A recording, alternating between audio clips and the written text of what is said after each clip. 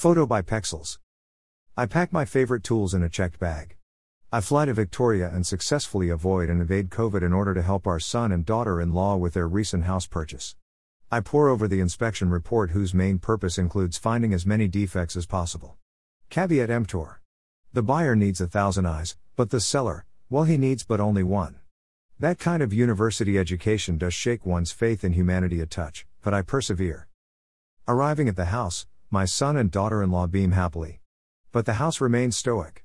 I am pleased that the house does justice for all of the photos from the report. Any photo from the realtor seems to distort reality, while the inspector's photos bring reality back to focus. Sometimes harshly. Like all good things, a bit of distance does make things look better. Up close, some of the flaws can be distracting. Thoreau's mild caution comes to mind for when the couple get their house: they may not be the richer but the poorer for it, and it may be the house that has got them. At 25 years, the house aged well. The first owners may not have aged as well, however.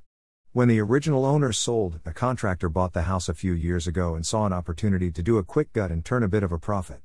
The subsequent buyers only had the place for a couple of years and decided to move to a different neighborhood. Unfortunately, they had to sell during the time of COVID.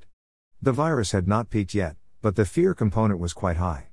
And Warren Buffett did recommend along the lines of buying when others are fearful, so this seemed to be that situation. Not that he made it into the realtor's report. The contractors revamped the exterior. This meant a new coat of paint that also meant painting the roof. They advertised the roof as slate tiles, but I eventually figured out the tiles were actually cement. Did painting cement mean anything longevity-wise? How well does paint adhere to concrete?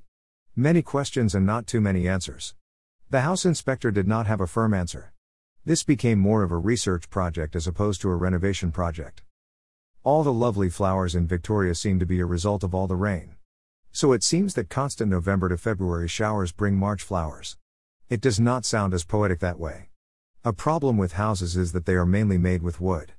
If the wood is no longer part of a tree, then the showers contacting the wood becomes a problem.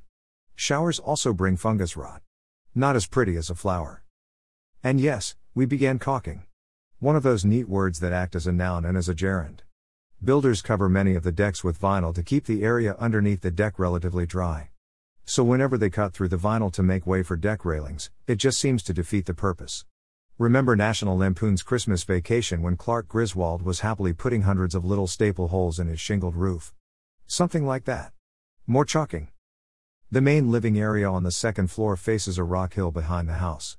This attractive feature diverts all of that surface water down to the base of the house. Lovely moss and ferns cover the rock face. This suggests that lots of moisture cascades down this area. Weeping tiles seem to be doing a great job in collecting the water and diverting it around the house.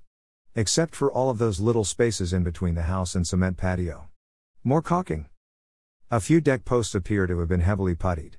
This material covers up areas that have decayed away, until the putty starts to crumble itself. Cut and replace. Way past caulking.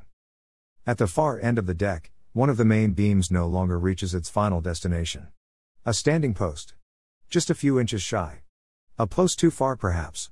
The next to last post is only 4 feet away, so this hovering beam needs to be redone. The beam can cantilever for a couple of feet, but it can't cantilever there forever. Cut out the old, and put in the new. Good job for a reciprocating saw. I have a nice rechargeable Black & Decker one. Did I say rechargeable with one of those large lithium batteries that seem to catch on fire occasionally when on a plane? The battery would have to come in my carry-on while the saw itself would have to stay in the checked bag. And does anyone besides me read those little boxes you check before printing your airplane ticket? One asks, are you carrying explosives? Easy no there. The next one asks about carrying power tools. Answering yes kicks you out of the main line and into the exception line for check-in. In Canada, the attendant taking the bags simply told me that a saw would be fine. I have been dragged into the exception line in foreign countries on occasion. These rooms have metal tables and people with automatic weapons.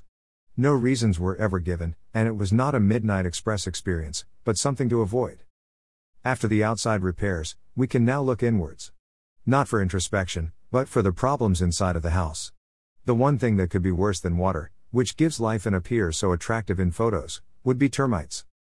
Termites have a right to live too, just not in the house. Our inspection found this little insect colony near the boiler room. Termites become the kiss of resale death for houses in the US.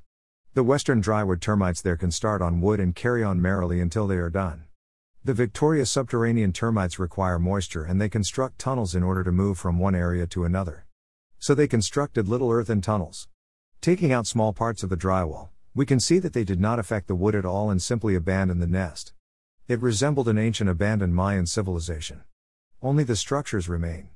But we got rid of the termite structures anyway. After a week of tearing some things apart and rebuilding others, I return home. The young adults seem pleased. Job done. At least for now. I pack away most of my tools. I leave some behind since I seem to own 4 or 5 of the same tool. I can't resist shiny things. Later that month at home our daughter calls. She just bought a nice turn-of-the-century house. Come and have a look, she says. Bring tools.